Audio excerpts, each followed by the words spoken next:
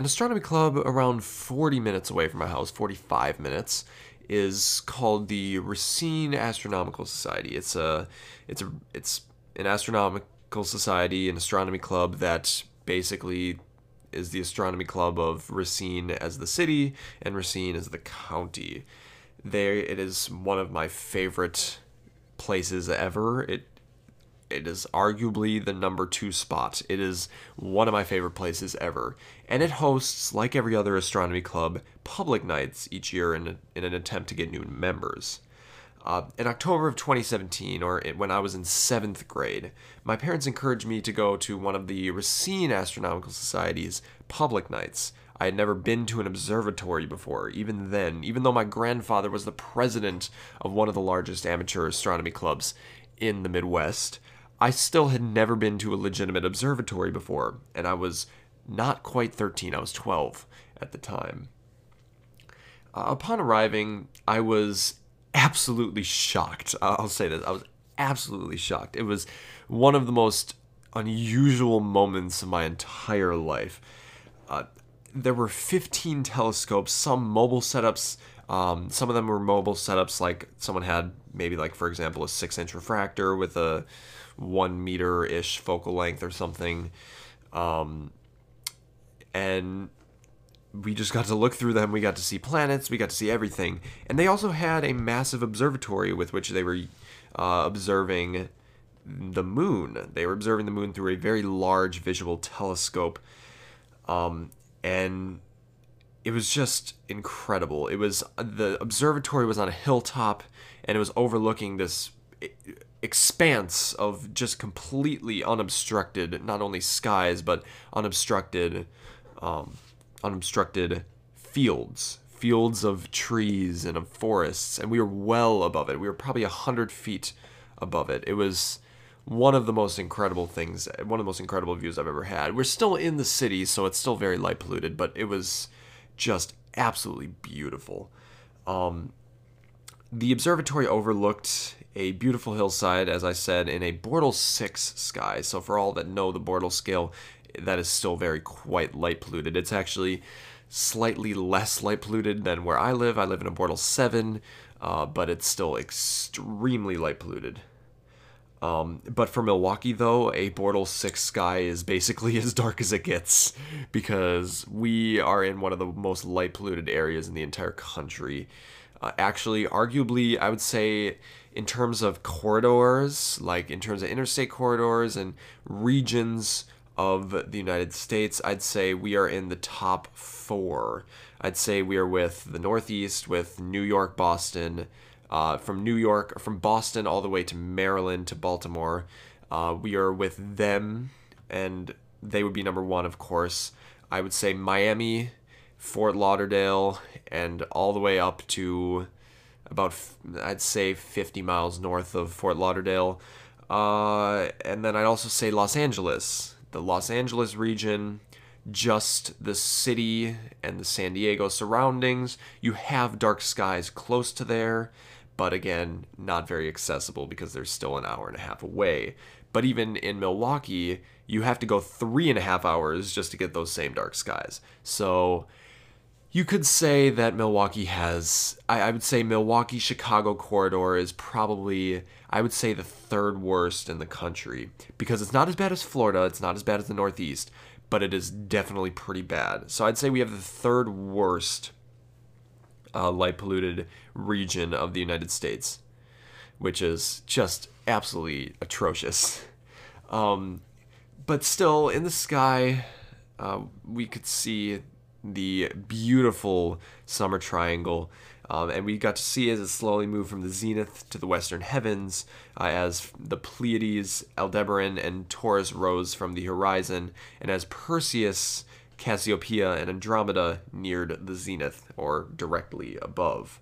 I saw the moon, a half moon at its peak altitude, through an observatory telescope. I'm pretty sure at least, for I'm not really sure, I was eyeing that object or another globular cluster, because I was, again, 12 and I didn't really listen to the astronomers. I just kind of looked at the things because I was just absolutely shocked. I was stupefied witnessing the beautiful heavens for the first time. I'd looked through a telescope before, but I'd never been to an observatory with really massive, incredible telescopes. So it was definitely a first for me. But what I'm pretty sure I saw was Messier 13, or the Hercules cluster. It's the largest star cluster in the northern hemisphere, yet it still does not compare to Omega Centauri. Omega Centauri is way larger than, well, appears way larger than any other globular in the entire night sky. That is the best star cluster in the entire sky, no question. I also got to see the Dumbbell Nebula, a planetary nebula in Vulpecula, Saturn. I think I saw Uranus as well, but I cannot confirm. And also the Double Double, which is a star system containing two binary star systems. So you have two stars right next to each other that technically form a binary, and then each of those stars is really a binary in and of themselves, which is just really interesting to me. But remembering that night, I often find myself considering it the best night of my entire life, for it evolved my appreciation of astronomy from purely a love of physics to an enamored passion for both the heavens and physics. And it reminded me, looking back at that day, it reminded me of a poem, a short poem by Walt Whitman that my cousin introduced me to, that I find appealing to me every single day. It is called When I Heard the Learned Astronomer. I don't really often recite poems, so understand that I may not be very good at it. But the poem goes like this. When I heard the learned astronomer, when the proofs, the figures were ranged in columns before me, when I was shown the charts and diagrams to add, divide, and measure them, when I sitting heard the astronomer where he lectured with much applause in the lecture room, how soon, unaccountable, I became tired and sick, till rising and gliding out I wandered off by myself in the mystical, moist night air, and from time to time looked up in perfect silence at the stars. A fellow astronomer once mentioned to me a book called The Last Stargazers, a story of the fading presence of astronomers under the night sky.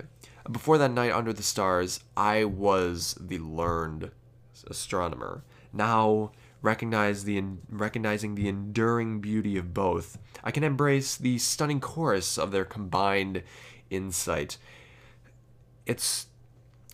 I love math. I love physics. I am addicted to physics. I'm addicted to charts. I'm addicted to being that learned astronomer. But I still fancy that dark night sky and looking with a telescope just to see it, just to imagine myself at that part, in the middle of that globular cluster, right next to that nebula, in the midst of that galaxy, looking back toward Earth as if there was someone that existed there, while I existed on another planet, in another galaxy cluster, in another universe. We must understand that there's more to astronomy than both sides. We must understand that there's more to astronomy than zodiac signs, than looking at the moon every once in a while. But we also must understand that there is more to astronomy than figuring out the composition of dark matter, than figuring out what the properties of the event horizon of a black hole are. We must understand that astronomy is a chorus of unusual curiosities. It is the combination and the representation of our just fundamental inherent curiosity as human beings. It is the chorus, the combination of both observation, of just observing, just seeing that beautiful night sky, and examining it. It's a two-sided dice, a two-sided die. Let's say it that way. Even though not really, because a die is six-sided generally. I don't think there really are two-sided. Let's say it's a coin. How about that? It is a coin. But it just brings me to another thing, and it reminded me of a short story that I'm writing, and I basically just said this. A wanderer points his telescope at the stars, wondering how the pinpoints of light many trillions of kilometers distant become so bright. Concurrently, a learned astronomer models an explanation on how those same pinpoints become so luminous. In this chapter, or this episode, the types of optical telescopes will be examined, for I need to learn the different types of telescopes by their actual properties and not by my own assumptions of what each type looks like. So I basically just, to understand the different types of telescopes, I basically just kind of figured them out myself.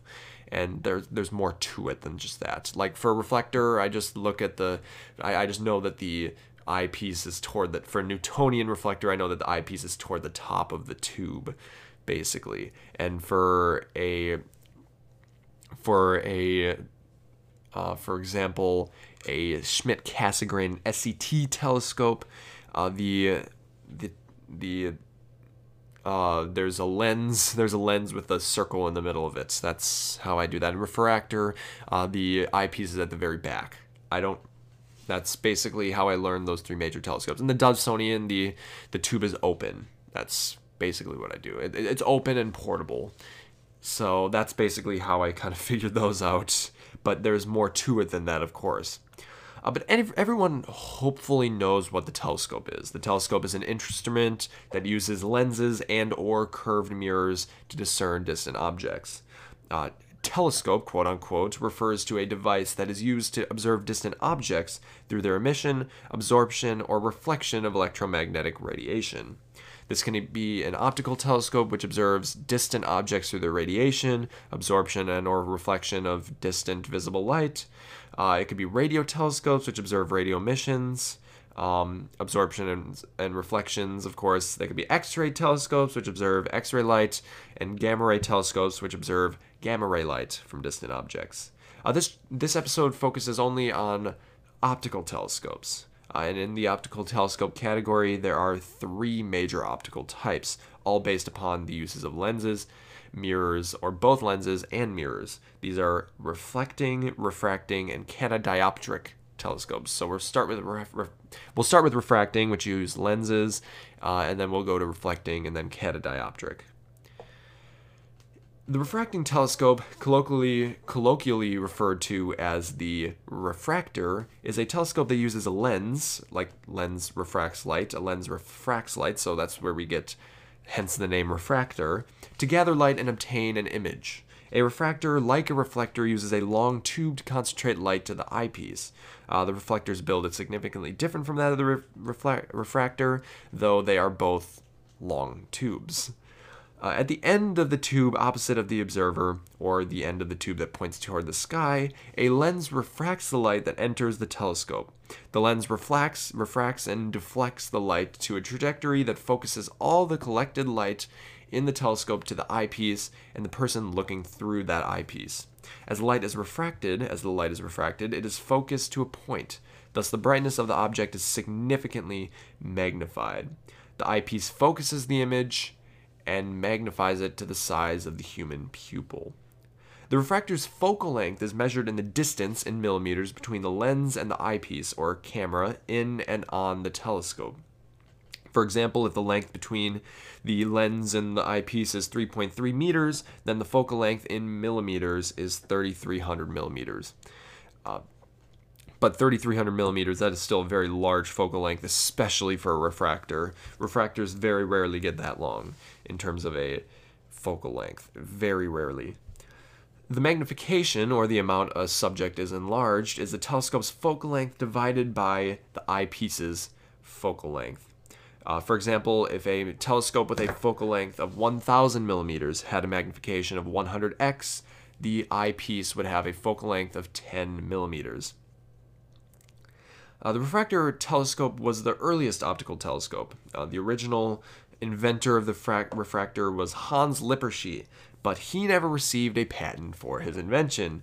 And hearing of the telescope, everyone knows this name. If you don't know this name, look him up.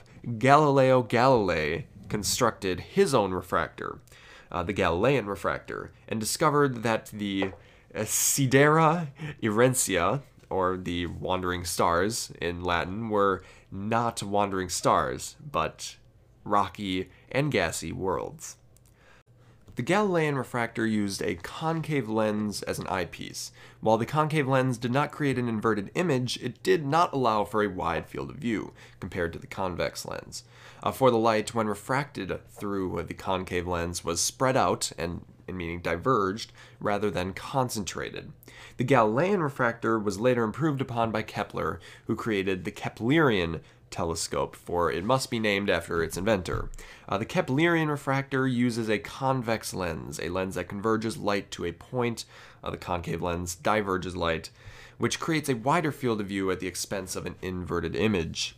The Keplerian design used with the achromatic lens, a lens that resolves chromatic aberration, which is the failure of a lens to focus colors to a single point and allows shorter focal lengths, is the typical design of most refractor telescopes. The apochromatic refractor is a much newer technology that is often used for astrophotography, the imaging of the night sky. I have an apochromatic refractor myself, and I will say that they are not cheap. I don't have one yet, but I'm very soon to have one. The apochromatic lens resolves chromatic and spherical aberration far better than does the achromatic lens.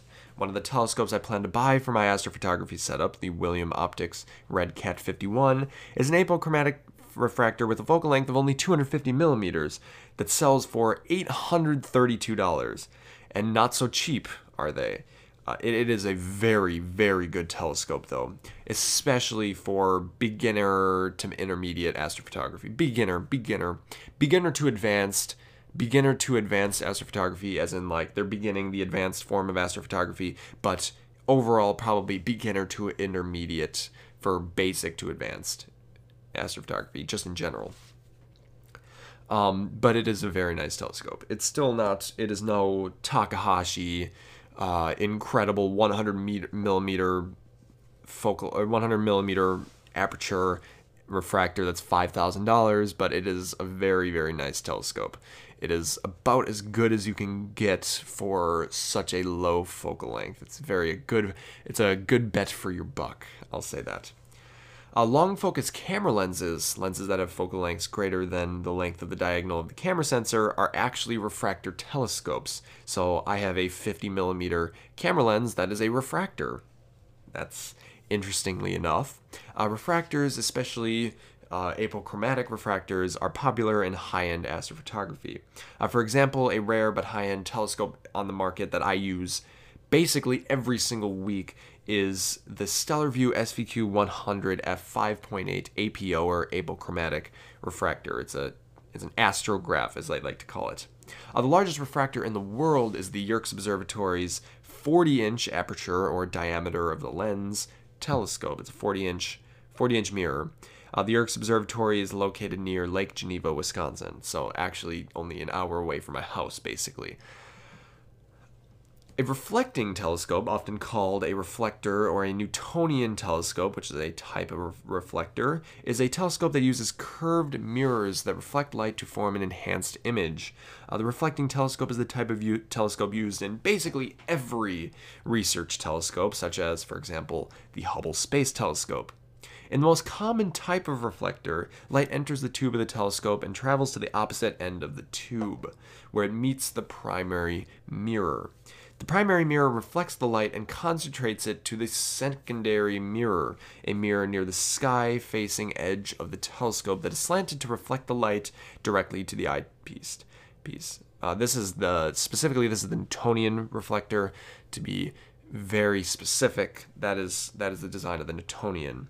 The aperture of a reflector is the diameter of the primary mirror. The focal length of the typical two-mirror reflector is about the length of the tube. If the tube is 4 meters long, the focal length will be around 4,000 millimeters.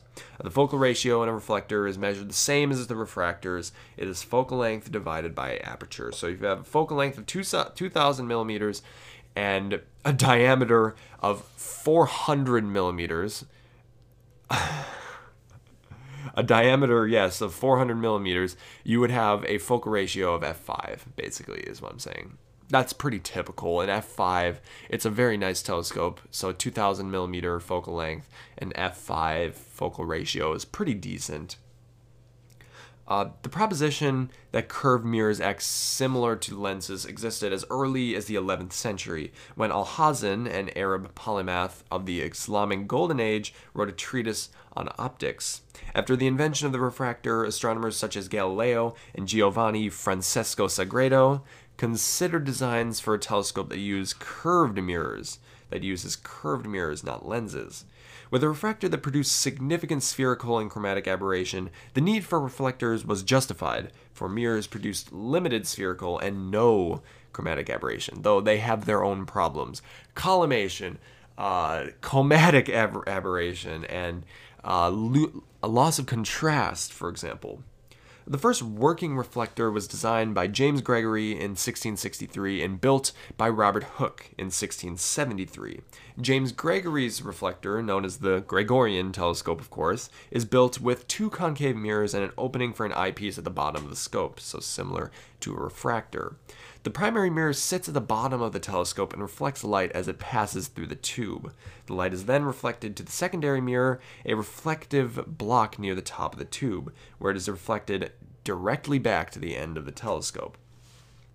The first fully constructed reflector was built by Isaac Newton in 1668. The Newtonian telescope.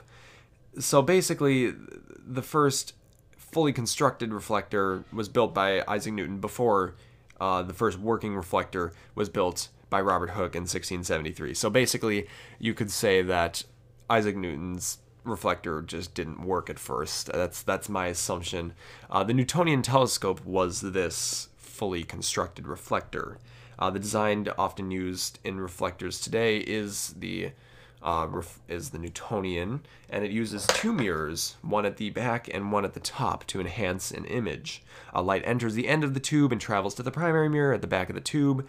Upon the light's reflection, it travels in an altered trajectory up through the tube, where a slanted mirror reflects light toward a hole on which an eyepiece exists. The reflector took over a century to become popular as a result of the difficulty in construction and poor quality of the mirrors. As both issues were resolved and new technologies such as segmented mirrors, active optics, and adaptive optics developed, reflectors became more popular, especially in the research community. Today, reflectors are omnipresent in space telescopes and ground-based research telescopes, common in deep, and it's also very common in deep sky and planet astrophotography telescopes, and very common in observational telescopes. But refractors, and specifically SCTs, Schmidt-Cassegrains, are used as much, if not more, I would say. The reflector telescope is used in almost all research-grade astronomical facilities. This is because the reflector gathers a wider spectrum of light than the refractor. Some wavelengths are just simply absorbed by the lens on a refractor. The refractor requires no imperfections in the entire volume of the lens, whereas the reflector requires no imperfections on only one side of the mirror. Unlike lenses, mirrors do not produce chromatic aberration, and refractors cannot easily support large apertures larger than a meter because of the limited back support on the lens, and limited back support can cause gravitational sagging, whereas literally the entire back side of the mirror on a reflector telescope can be used to support the mirror from sagging. Reflectors are very nice telescopes, but like all optical systems, reflectors are unable to produce a perfect image. One significant problem with reflectors is the presence of diffraction spikes and decreased contrast as a result of the presence of a secondary mirror, which obstructs some light from entering the tube. The number of sections created by dividing obstructions that hold the secondary mirror create the diffraction spikes. Now, these are annoying spikes that can be hard to process out, not only hard to process out, but impossible to process out. However, the diffraction patterns, especially in star clusters and nebulae with numerous luminous stars, can be used to add additional aesthetics to an image. I personally love diffraction spikes. Some people don't. They decide to buy refractors instead of reflectors. But if I could personally choose a really good telescope, I would get a reflector. I would get an SCT or a CDK. And actually,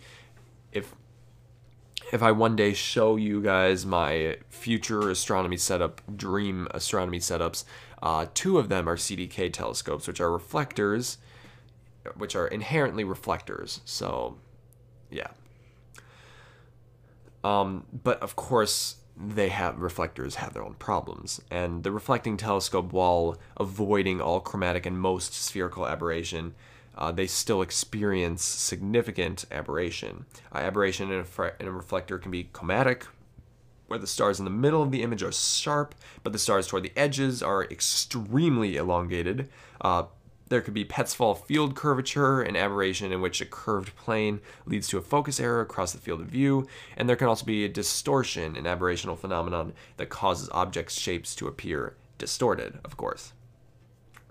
A derivative design of the Schmidt-Cassegrain telescope, a telescope we'll talk about later, it's a catadioptric telescope that uses both lenses and mirrors, is the Ritchey-Chrétien telescope, a variant of the SET that has two hyperbolic mirrors, primary and secondary, of course, to minimize all aberration, including coma. Chromatic aberration occurs with a parabolic primary mirror, which the design of the RCT, an acronym for the Ritchey-Chrétien telescope, minimizes. While the RCT is technically a variant for the SCT, a catadioptric telescope, the RCT is still characterized as a reflector because it does not have a lens. The RCT is a very common telescope used in research. For example, the Hubble and the Very Large Telescope are both RCTs. A catadioptric telescope incorporates both mirrors and lenses in an optical system.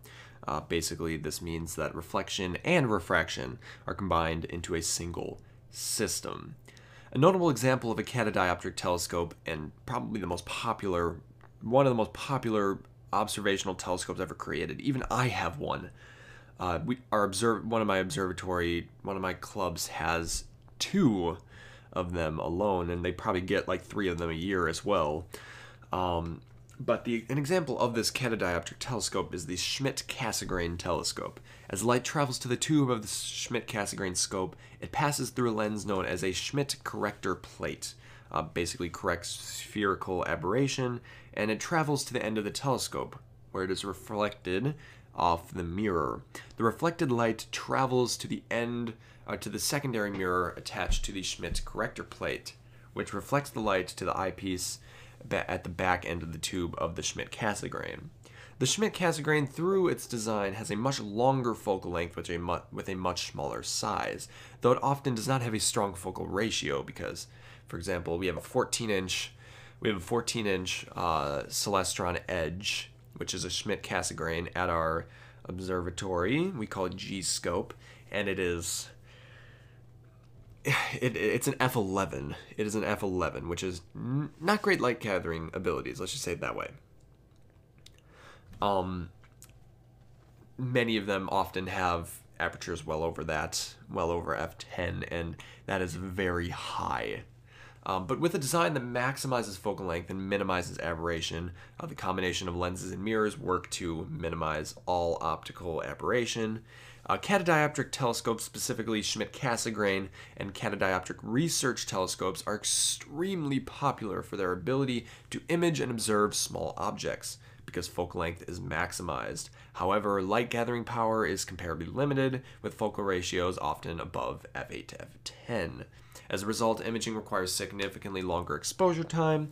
For a crystal clear image, 15 to 24 hours are often required for an f11 scope with a high quality camera. I'm going to be going to the observatory tonight to image with a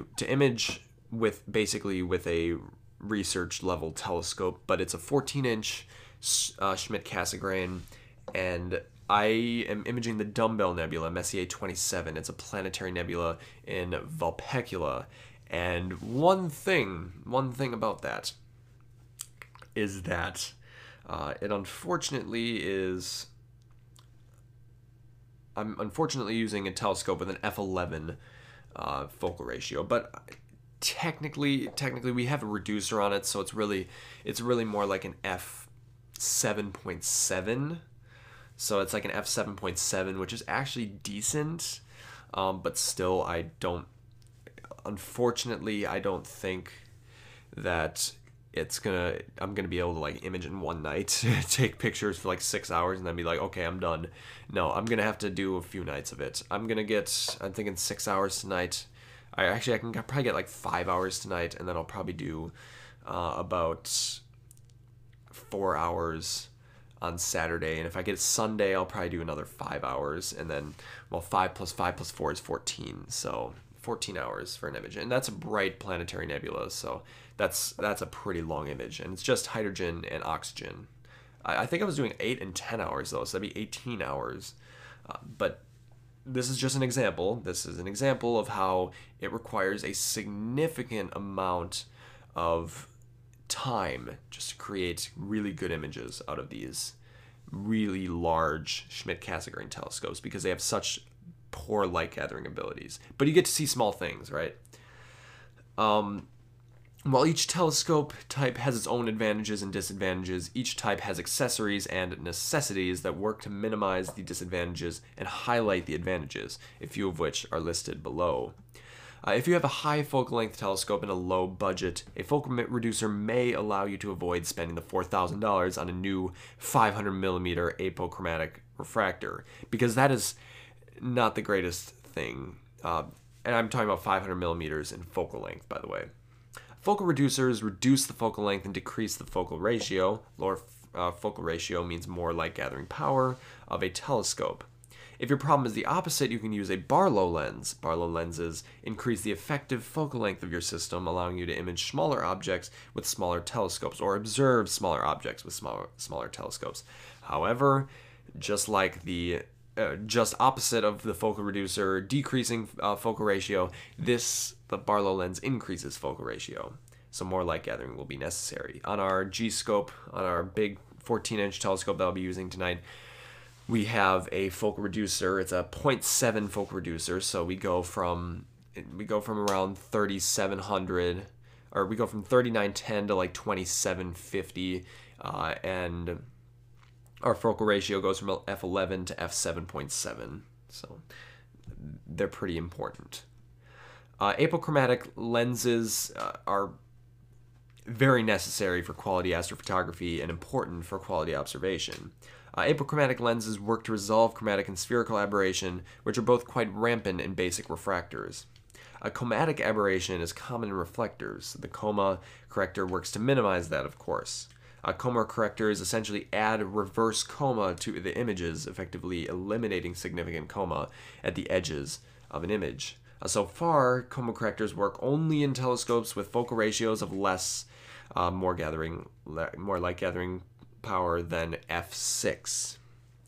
I have a number of friends with their own personal observatories and sophisticated astrophotography rigs, and even observational rigs. I have another acquaintance or friend that uses an 18-inch Dobsonian telescope, which is a very portable and nice telescope.